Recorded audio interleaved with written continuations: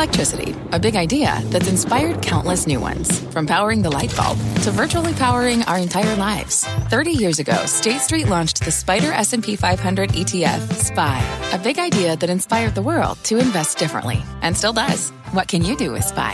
Before investing, consider the fund's investment objectives, risks, charges, and expenses. Visit ssga.com for a prospectus containing this and other information. Read it carefully before investing. SPY is subject to risks similar to those of stocks. All ETFs are subject to risk, including possible loss of principal. Alps Distributors, Inc. Distributor.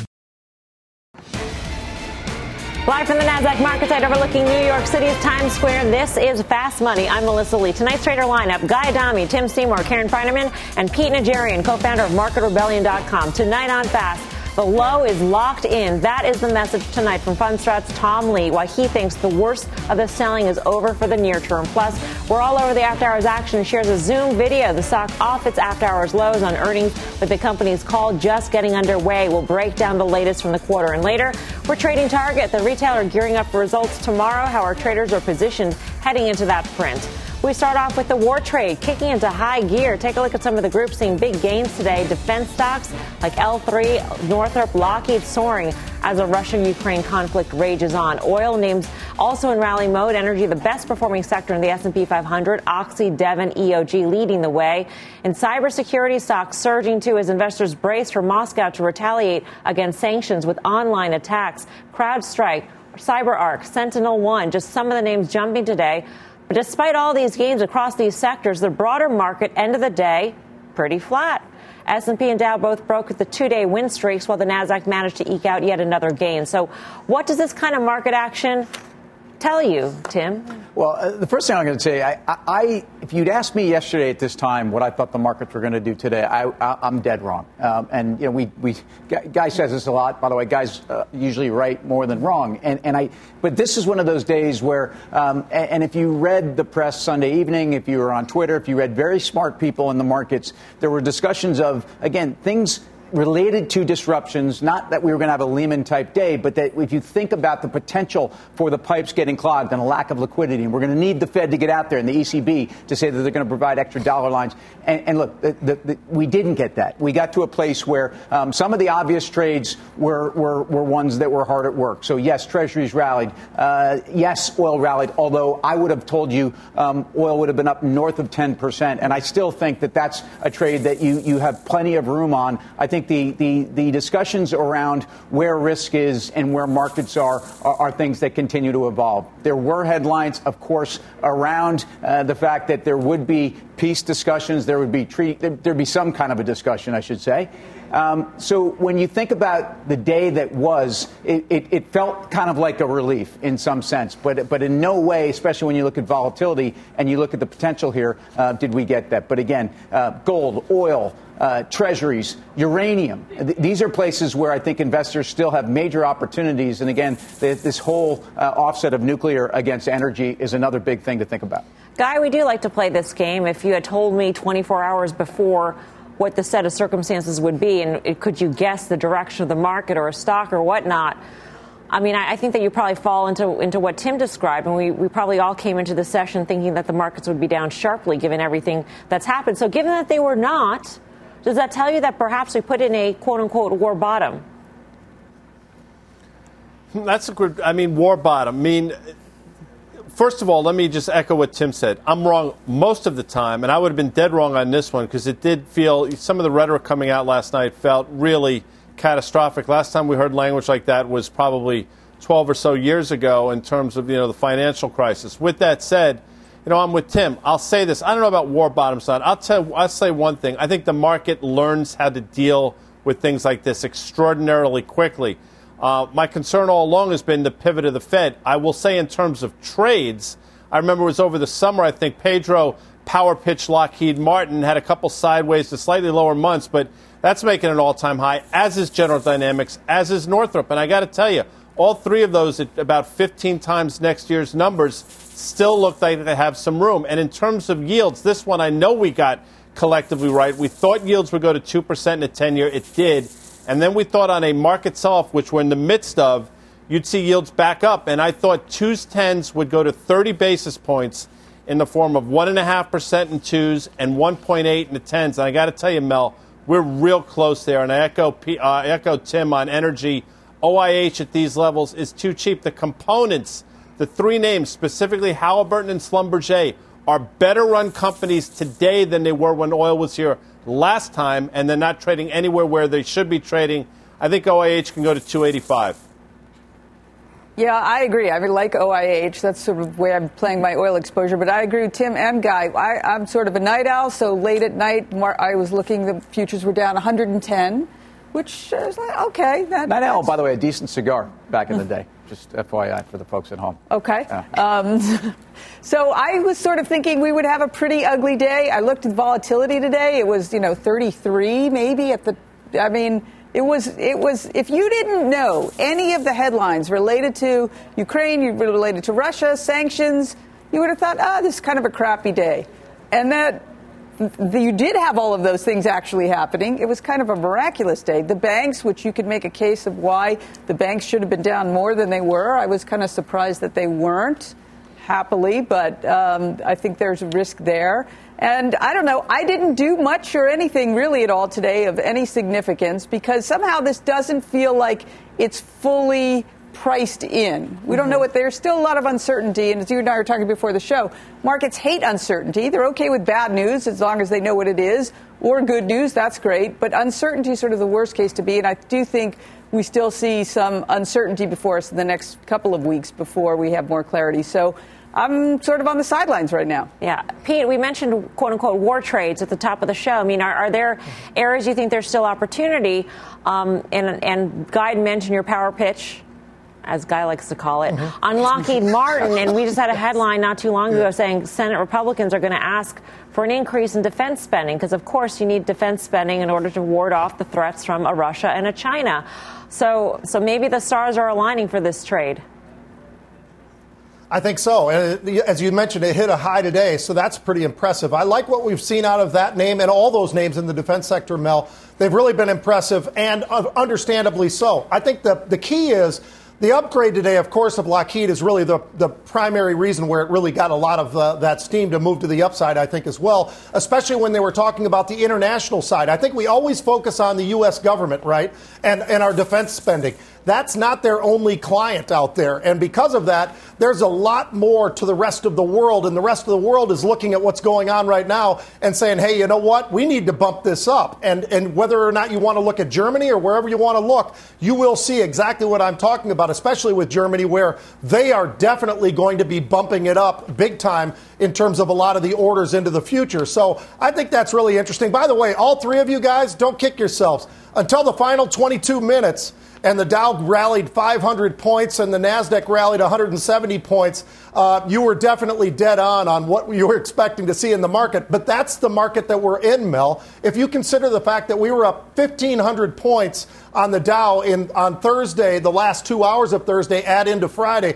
I mean, it's just been a crazy market. We know the volatility's there. Karen mentioned it over 33. In the last 22 minutes, it went from 31 and a quarter all the way down beneath 30 to close out at 29.75 or somewhere in that range.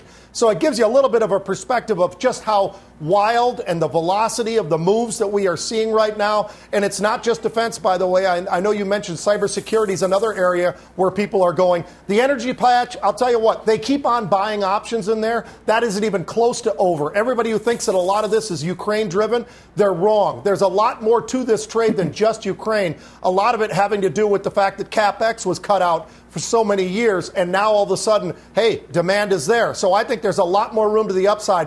I'm not looking at the OIH, though. I'm looking at the XOP, and I think that's where you get your best bang for your buck. Those beta names that are part of that ETF are absolutely on fire on days like today.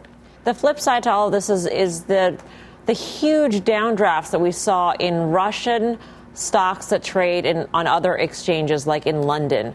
Gazprom was down by as much as 60-something% during the London session. Tim, you navigated Russia during some crazy times. How do you look at this? And I want to put politics aside completely here, but how do you look at this? Because these are some companies that actually have assets to well, them. They have assets and they have great balance sheets. And I own a company called Circuit Neftegas in pref form, which has been a 14% div payer on average for the last few years. And remember, Russian oil companies do particularly well when the ruble's devalued because, again, their sales, when they can make them, now this is a different environment, but are in dollars and in their costs are in local. So Gazprom trades down 50% today. Lukoil down 50% today. The Russian local market was closed. But we say this all the time. I say, you make the most money when things go from terrible to just bad. This is beyond terrible on some level because people are questioning their ability to operate in a global environment. But I think there are a lot of people that need still Russian energy out there in the real world. And leaving aside what could be wonderful thoughts around some type of a settlement, not holding my breath on that in the short term. But if you look at the balance sheets of Lukoil and if you look at Gazprom's history in 1998 when other companies in Russia and in Eastern Europe were not paying, actually Gazprom worked out really all of their debts. And Russian sovereign debt was one of the best things you could own. The Russia 12 3/4 of 2028, which was issued in 1998, at one point traded, I think, as low as 18 cents. And you can do the risk reward on that. Was one of the greatest purchases of all time. Yeah. The blood on the streets is always interesting to me, even if it's my own, which some of it is, some of it isn't. But so to Tim's point, Gazprom bonds were so fascinating to me. These are bonds, I don't know if we have a chart, but they mature on Monday of next week. They went from the high 80s to 60. So if they actually pay next week, and they do have the resources to pay, how that technically gets done, I'm not quite sure. But you would make 40 points on those bonds in a week. That's kind of amazing. If you're like, what's the catch? Well, there's a lot of clear catches, like, can they pay? I think they probably can. I don't know. I don't own them. But just the idea of things trading down so dramatically, I can't believe they were fair price that day and now they're fair price this day. Something's off. And when you have forced selling like you had in these bonds or in other equities, Russian equities, that's interesting to me. Yeah. Well, let's drill down on today's big rally in the cyber stocks. Joining us now is Andrew Nowinski, Senior Equity Analyst at Wells Fargo. Andrew, great to have you with us. When we think about possible Russian cyber attacks, what sorts of attacks are they most likely to mount, and which companies are best positioned for those specific kinds of attacks? Hi, Melissa. Thank you very much for having me back again. So you're absolutely right. I think we definitely will see more cyber attacks in the U.S. as well as other impacted countries. So far, we've seen over 70 government agency websites from the Ukrainian government taken down by denial of service attacks over the last week. I think we'll also see a number of attacks such as email phishing attacks, and worse yet, which I think everyone is really worried about, is the zero-day threats or zero-day malware and ransomware attacks that will likely come next. Now, what the best positioned companies in the cyberspace to really sadly benefit from the expected onslaught of cyber attacks would be CrowdStrike, Palo Alto, and actually Cloudflare, I think, stands to benefit from a lot of the DDoS attacks that we've seen so far. Andrew, we've tried to make a case for these names for a while. The pushback we get all the time is valuations people can't wrap their head around. I think collectively we've tried to make the point that at least in this group, valuation is not as important as some other groups. Is that a logical argument? Yeah, Guy, thanks for the question. I mean, it certainly is a logical argument. It's hard to, really forecast the impact of how much additional spending you'll get and how much growth you can get out of these companies. But if you look at like a Palo Alto trading about 15 times EV to sales, that's a company that should be trading, or a stock that should be trading, well north of 20 times EV to sales. And they are the single best positioned vendor to stop a ransomware attack. There's no better platform out there that can stop the most sophisticated attacks. And then you look at like a Palo Alto trading about 9 times EV to sales, 25 times EV to free cash flow, another just really well-positioned company to stop not only ransomware attacks, but also as more companies move to that zero trust platform, they've got the ability, they've got the network, the endpoint,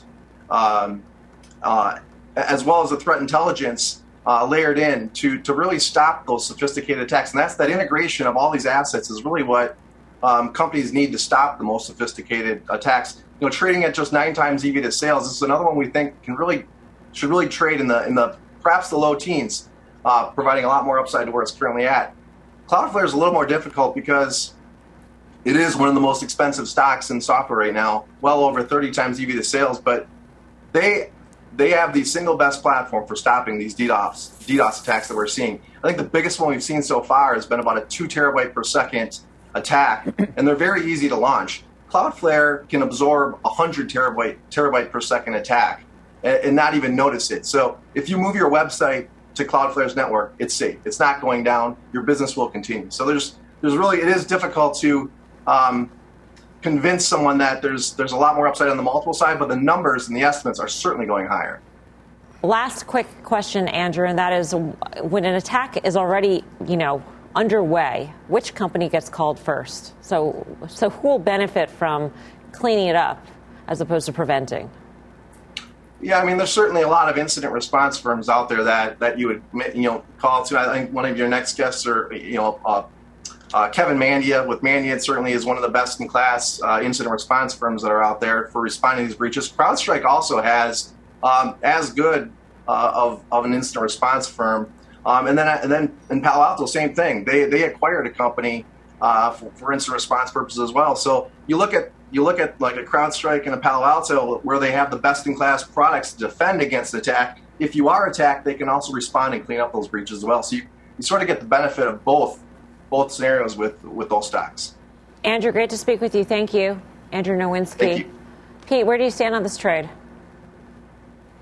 Yeah, I agree with the panel and everybody talking about this, and I know they've been talking about this for a long time. You look at the multiples, it's really difficult, Mel, even if they have any kind of a multiple. But I'm looking at CrowdStrike, for instance, and today we did have options getting bought in there. And so I tagged along because they were buying the upside calls that expire on Friday. They were buying the 200 strike calls while the stock was trading at about 189. But what I like about this trade is it was down towards 150. It was much higher when it was at its highs just in the last year or so. So I think there's upside there. And I think it's a trade that can be put on based upon the fact that we know there's going to be demand. We know they're going to be pushing. And at some point in time, maybe all of these different names that are in the cybersecurity space will start to see that actual PE show up as a PE that's palatable for all of us. But for right now, I would just do it with options. That gives you the best risk reward. And that's why I bought those calls today in CrowdStrike. Guy, you tweeted about Palo Alto today. You've been following the space for a long time. Yeah, and I think collectively we've been talking about this. New all-time high today. Again, people get wrapped up in valuations, especially obviously over the last few months when valuation has been a concern for everything. I think the point we've been trying to make is that you shouldn't really be all that focused on valuation in this space, which is why I asked the question. In terms of CrowdStrike, I think Pete makes a good point. This stock is not at a new all-time high. As a matter of fact, it's significantly lower than that 298.48 level we saw a few months ago. Not that means anything necessarily, but I think you might get some bang for your buck. I'll throw another name in there just because why not, is Zscaler, which has also sold off significantly since its all-time high. That might be worth a play for a bounce here as well. Coming up, stocks dropping as the fallout from Russia's invasion continues, but is the bottom in. Fundstrat's Tom Lee will join us to break down his call on the markets. But first, we're all over the after-hours action in Zoom. Shares on the move after reporting. We got the details next when Fast Money returns. You seek the key, but first, you must learn the ways of precision, craft, and performance with Acura's all-electric ZDX. With a premium Bang & Olufsen sound system up to a 313-mile range and a Type S variant with an estimated 500 horsepower, the ZDX is their most powerful SUV yet. Unlock the energy when you visit Acura.com to order yours today. What does it mean to be rich? Maybe it's less about reaching a magic number and more about discovering the magic in life. At Edward Jones, our dedicated financial advisors are the people you can count on for financial strategies that help support a life you love. Because the key to being rich is knowing what counts. Learn more about our comprehensive approach to planning at edwardjones.com/findyourrich. Edward Jones, member SIPC.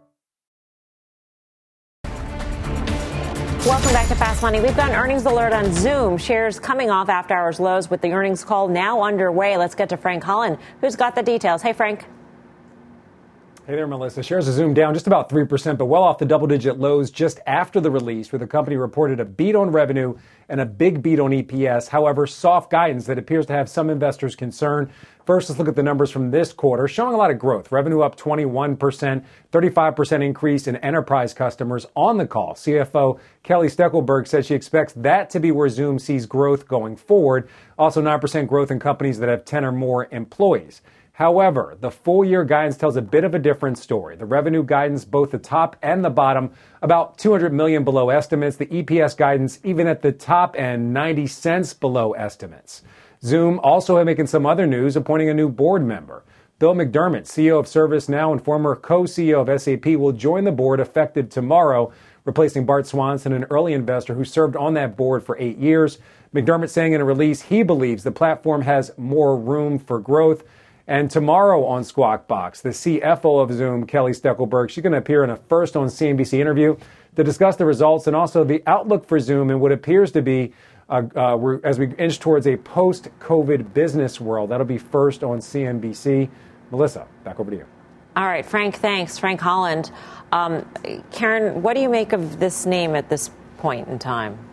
Well, so when you think about what they reported for next year, what they guided to, that multiple, it's not so crazy, yet it is still high. And I think the sentiment around those pandemic trades, right, the Pelotons, the Zooms, I think that's kind of over now. So given that that hyper growth might be over, maybe it's not a hyper growth multiple. It's a growthy multiple. Right. It's not a hyper growth multiple. I've never been a Zoom owner. But this isn't so crazy. So if there's a lot of selling, that might be somewhere where I would get interested. It's down from, I don't know where it peaked, high 300s, probably higher than that. I don't know. I still think it's here to stay, but now the multiple is getting to be more palatable. Mm-hmm. Not quite yet for me, but it could be a couple of bad days. They also authorized $1 billion share buyback, which could help put a floor under the stock. It was a $550 stock at its peak. If you liked Zoom pre-COVID at $118 or $120 in March of 2020, you love it here based upon the growth story that was there. And sure, they pulled forward a lot. And yes, the competitive landscape is certainly significantly more emboldened. Can I ask you a question? Yes, you can raise your hand. No. And I don't know why I'm raising my hand, because I can ask whatever the heck I want to ask on this show of whoever I want to ask of.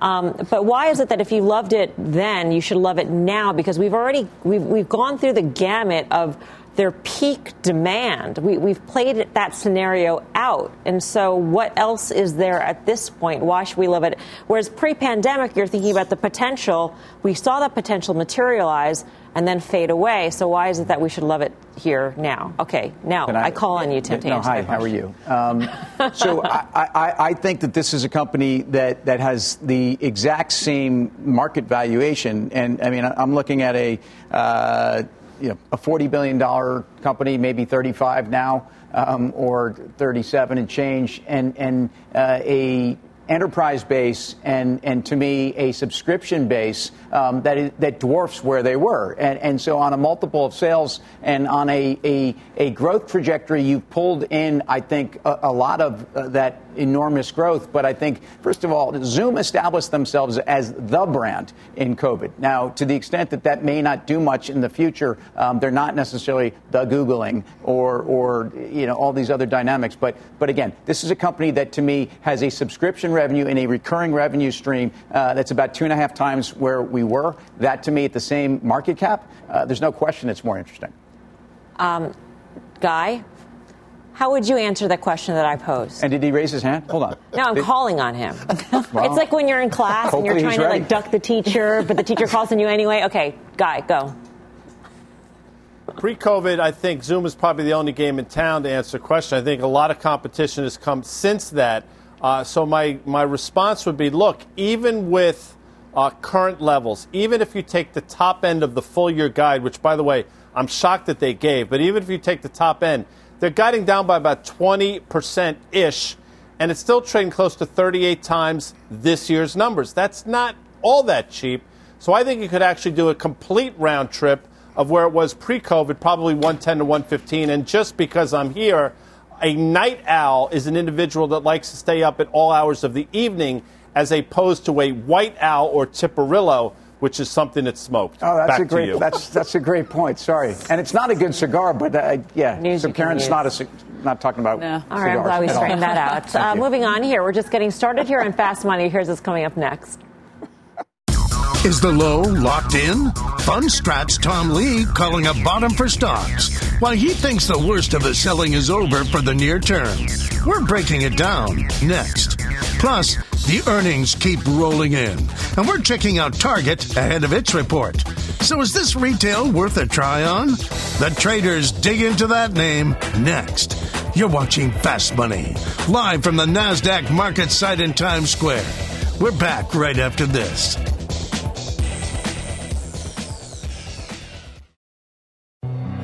Hi, I'm Ben. I suffer from a condition called writer's block. It strikes when I'm at work. That's why I choose Canva Magic Write. It works fast, generating texts in seconds, thanks to AI. Common side effects include increased productivity, compliments from coworkers, feelings of satisfaction. Now I can say bye-bye to writer's block. Ask your boss if Canva Magic Write is right for you at canva.com, designed for work. What's on the horizon for financial markets? At PGIM, it's a question that over 1,400 investment professionals relentlessly research in pursuit of your long-term goals.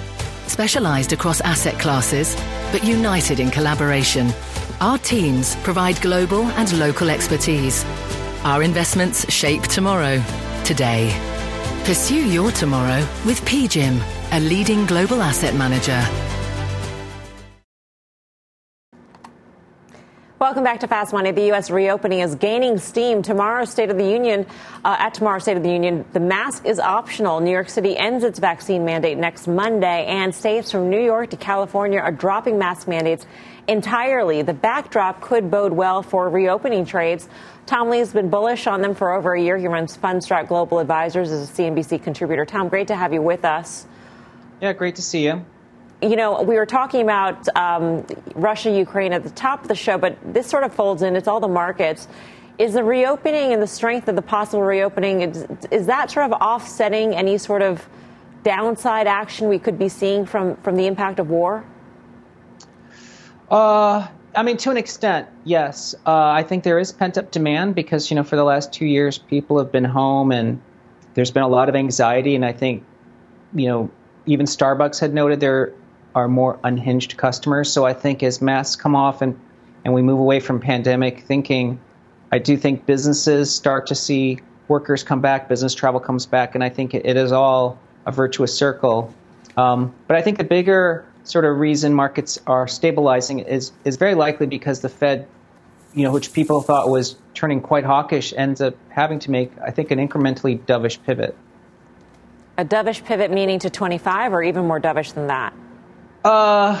Yes, to 25. I mean, and I would just say it's as Tom Luddy, former JP Morgan vice chairman, likes to say, less bad is good. And I think if the expectation has gone from 50 basis points to 25, I think that is incrementally dovish. Hey, Tom, it's Karen. Thanks for being on. So if they were to proceed in that dovish scenario of 25 and several 25s, what's your outlook for the market then and the economy?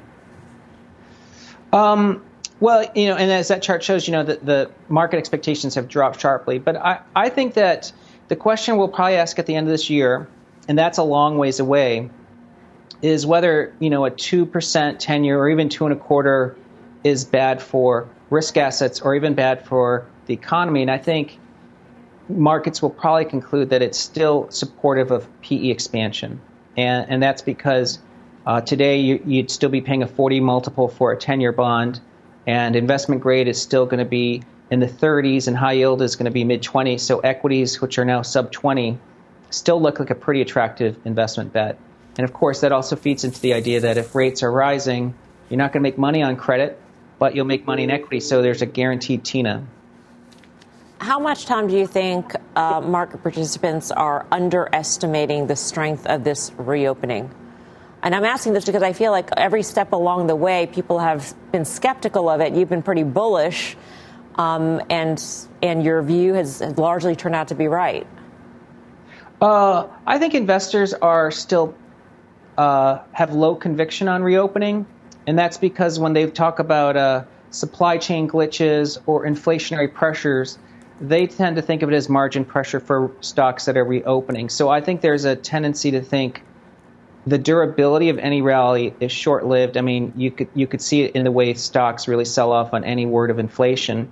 But it's not that different than how investors were extremely skeptical of energy stocks in 2021 because they didn't think energy would be around. But even in 2022, energy has been performing pretty well.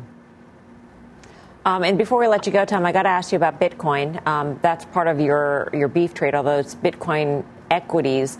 I'm curious, are you surprised at how Bitcoin has traded? I would have thought that with the onset of the skirmish, the war going on in Ukraine, that Bitcoin would trade higher, not because it's a safe haven at all or a store of value, but maybe for other reasons, like the notion that there needs to be an alternative payment system developed and other ways to move money around the world other than traditional means. Yeah, I mean, I think it depends on your measurement, where we start to measure performance. But I think over the weekend, there were several things that made Bitcoin quite useful, right? We know that the Ukrainian government, the prime minister, was actually making requests for donations in crypto. And with the SWIFT actions, we know Russia, I mean, if you look at the ruble exchanges, Bitcoin volumes were through the roof. So in times of uncertainty and when essentially access to traditional financial systems gets cut off, people do turn to crypto. I don't know if this was the moment Bitcoin had to go parabolic, but I think it's really showing its use case again. And I think Bitcoin equities, so the B is Bitcoin, the E is Bitcoin equities. They did quite well today because, again, U.S. mining is really moving into the U.S. So I think Bitcoin equities, especially whether it's Silvergate or the miners, are actually turning into equities that could actually boost performance in a portfolio. Tom, thank you for your time. Good to see you. Thank you. Tom Lee of Fundstrat. Pete, how are you playing reopening and or Bitcoin?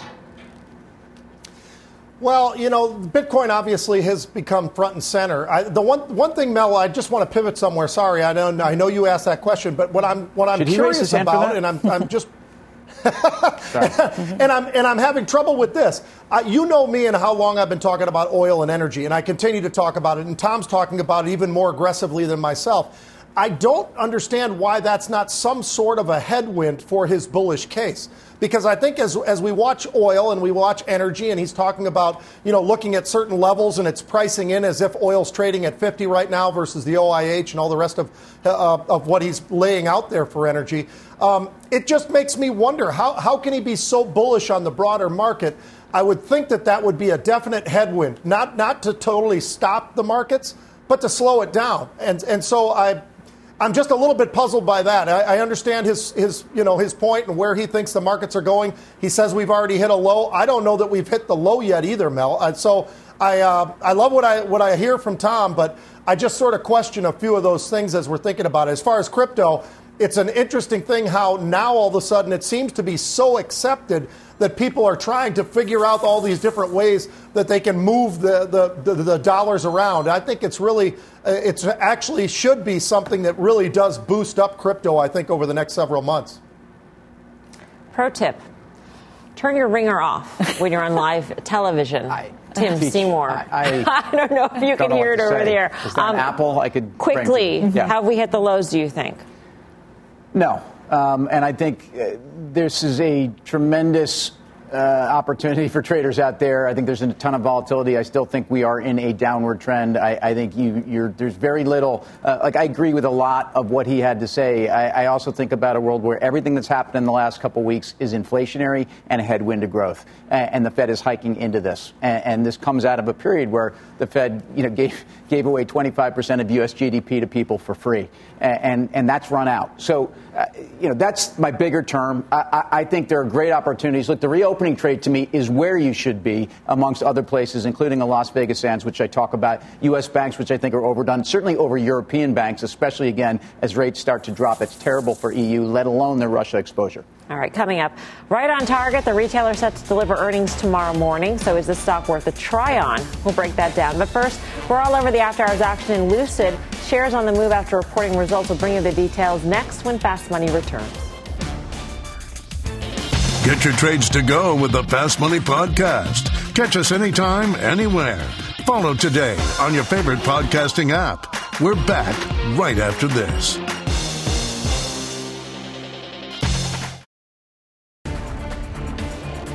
Welcome back to Fast Money. We've got an earnings alert on Lucid Motors. Shares down by almost 14% after reporting. The conference call is underway. Let's get to Phil LeBeau, who spoke with CEO Peter Rawlinson just moments ago. Phil.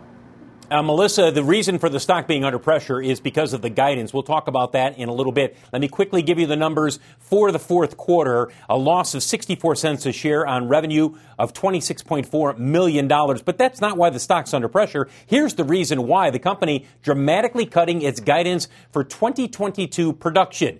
For some perspective, the guidance was to build 20,000 vehicles this year. The new guidance, only building 12 to 14,000 vehicles. Peter Rawlinson tells me it's because of supply chain and quality challenges. In fact, during our conversation, he said the company is now considering alternative supply sourcing. One of the issues he talked about, the quality of the glass for the Lucid Air. It's not up to the standards they want. As a result, they're going to have to slow down production. That's just one issue. There are some other ones as well. He does say that demand is very strong. In fact, when you look at the reservations for Lucid, now exceeding 25,000. The last time they gave us an update on reservations was back on November 15th, and at the time, it was 17,000. So that's an increase of 47%, which is good. You do want more reservations, but you've got to cut your production. That's the reason the stock is under pressure. One other note, the company has confirmed that it will be building a plant in Saudi Arabia. So if you take that plant, which is not going to come online for some time,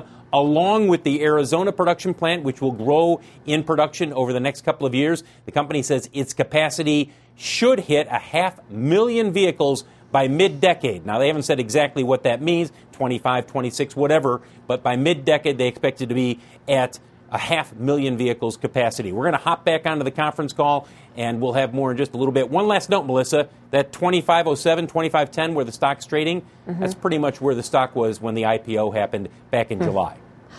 Phil, quick question. Your conversation with Peter, I heard you talk about in the closing bell. It seems like he stressed the quality issues as opposed to supply chain issues. You mentioned the glass, the carpet's not up to snuff. Yep. I mean, do they have chips? Do they have the other sort of vital components? Or is it all about them not picking the right manufacturer of I think it's a number of things, Melissa. It's a number of things. And I'm sure during the conference call, the chip issue will come up in terms of making sure that's there. Look, we've talked about this for some time for all automakers. The supply chain is stretched and stressed across the board. He just pointed out those two in terms of the quality aspect not being up to snuff in terms of what they're looking for. But we'll see how much they talk about the chip component of this during the conference call, which, again, has just begun. Phil, thanks. Phil LeBeau, he'll keep us posted on Lucid's call. Guy, it just strikes me as they're throwing everything out there as to why they can't meet production or come anywhere close to the original forecast. Did you say just something about carpet? Is there something in my ear? Was that really what we were just talking about? Cars have carpet, and apparently the quality is not up to snuff for the Lucid carpet. Yeah, well, people buying Lucid at $55 in November were anything but, by the way, number one. And even if you want to say they're going to do $2 billion in revenue this coming year, that was their fourth quarter just reported, and I'll give them that. You're still talking about a company that's trading at 25 times revenue, so it's a hope and a dream at this point. Good for them. I hope they figure out their carpet situations. Stanley Steamer has a great 800 number if they want it. I can provide it offline. I think the stock goes lower from here. 1-888-555. Pete Najarian, where are you in the EV trade? I got to tell you, that was really good. That was good. Lucid, the problems are actually great problems, though, right? I mean, the problems are that they just can't keep up with the demand, and they promise too much. They promised 25,000, and they want to deliver 12,000. That is not the way you want to run your business. You can't overpromise, and that's exactly what they did. I remember there were times, though, where Elon Musk had some issues as well along the way. So I'm not saying this is Tesla, but I am saying it's an interesting company. They certainly have the demand there. They continue to say that they are the best in the the world at what they are doing. I don't really believe that. I still think Tesla's on top. Matter of fact, we had huge buyers in Tesla today in the options world, and I jumped onto that again as well. So I'm riding that. But those kind of names, Lucid, Tesla, and some of those EV names, Mel, you've got to be in options. You've got to trade them. Those are difficult investments to ever want to hold on to in terms of stock, in my opinion. Coming up, Target earnings on deck. It's been a rough couple months for the retailer, but there is a turnaround in store. Could it there be in this name? We are digging into that next. Plus, defense stocks getting a pop as the fallout from Russia's invasion continues, and that's got options activity surging. The details when Fast Money returns.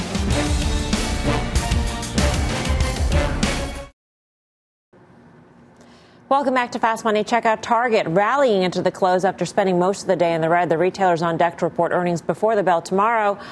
Karen, this is a favorite of yours. What are you looking for?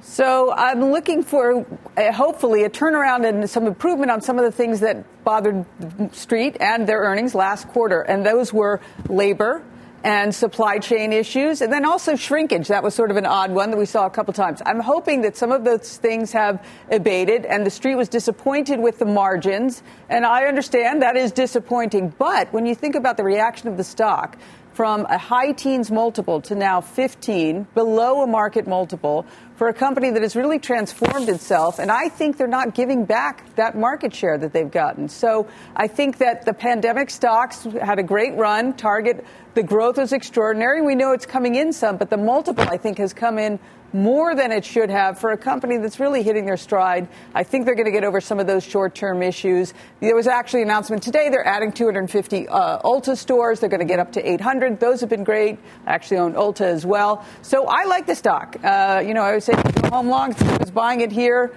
I would buy it right here. We'll see tomorrow on the call. I try and be in the head of the viewers out there as well as our traders, so I will ask the question. Shrinkage. Shrinkage refers to the loss from theft. Loss from theft, correct? Exactly. Okay. Right. Oh. I just wanted to clarify that, guy. Pete Najarian, you like Target, always have. Yeah, this is a forever hold for me since Brian Cornell was hired, and he's done all the right things. I think the one thing that I would say to Karen, though, is do not expect to see those labor numbers get any better at all. As a matter of fact, they continue to pay more and more and more. But all that being said, they've been very sticky with what they've been doing with the digital side of things that obviously kicked off during COVID, and they really took off in terms of that side of things. But I do. You look at it 15 times. You look at $5 billion in cash flow. This is an unbelievably cheap stock. I think you've got to own it. I own it, and I own it more and more. I've continued to add to it over the years. And I probably, on any kind of a dip tomorrow, if labor was their main issue, I'd be a buyer once again, because I think margins will get hurt a little bit, but I think they'll be able to make up for that over time. Quickly, Walmart or Target, guy? Target, oddly enough, the problem that Karen cited, you could probably buy something at Target for, number one. Number two, I think there's a chance you get 50% retracement of that recent low in the all-time high around 270, 227, not out of the cards, and I'm with Pete on valuation. Target at these levels. All right, do not miss an exclusive interview with Target Chairman and CEO Brian Cornell. That is tomorrow, 7 a.m. Eastern Time. We'll be breaking down the company's quarter right here on CNBC. Coming up, Lockheed Martin seeing a boost as the fallout from Russia's invasion continues, and that had options traders piling into this defense stock. We'll tell you how they're playing this one next.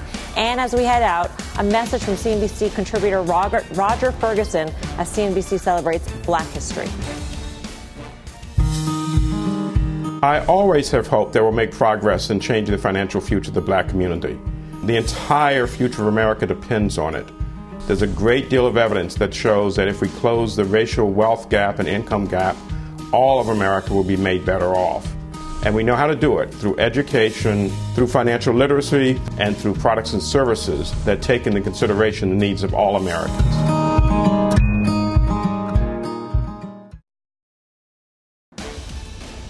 Welcome back. Here's a sneak peek at the Cramer Cam. Jim is talking with the CEO of Workday. Catch a full exclusive interview, top of the hour on Mad Money. And do not forget, you can have Cramer delivered right to your inbox at the CNBC Investing Club. Sign up now at cnbc.com/join the club or by using the QR code on your screen.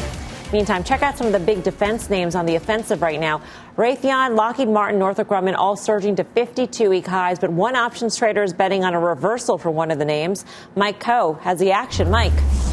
Yeah, virtually all of the defense stocks and defense-related ETFs saw well above average options volume today. The 3 stocks you just mentioned traded 3, 4, and 5 times their 20-day average options volume today. But Lockheed Martin did see one substantial trade in the other direction. It was the April 430 385 1x2 put spread. Somebody bought 5,950 of those, spending $8.40 a piece. That's an outlay of $5 million in premium on a bet that would be worth $27 million if it falls back to the pre-invasion level, possibly hedging along exposure there. Tim, would you fade or trade these defense? I would trade them. I think about an RTX, which I'm long. First of all, you have some legacy UTX dynamics. You're getting 15+%, I think, EPS growth over the next few years. So this is growth at a reasonable price. I think in LMT, you've had a pretty good run. There was some concern around that deal with Aerojet that the FTC got in the way of, and ultimately, we'll see. And a lot of people just felt that M&A headwinds for the entire sector were something that maybe put a lid on things. Look, valuations are not terrible here. I think it's a good environment. All right, Mike, thanks. Mike Coe, for more options action, be sure to tune into the full show. That's Friday, 5:30 p.m. Eastern Time. Up next, final trades.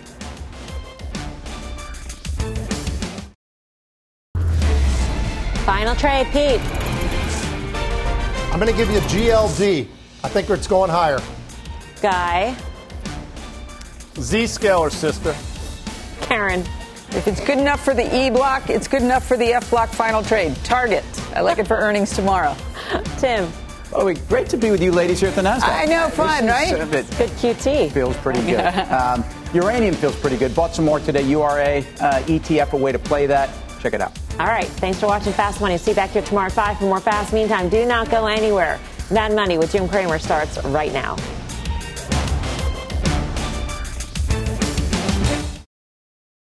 This podcast is supported by FedEx. Dear small and medium businesses, no one wants happy customers more than you do. That's why FedEx offers you picture proof of delivery, packageless and paperless returns, as well as weekend home delivery to 98% of the U.S. on Saturday and 50% on Sunday. See the FedEx service guide for delivery information. FedEx Ground service is also faster to more locations than UPS Ground. See what FedEx can do for your business. Absolutely, positively FedEx.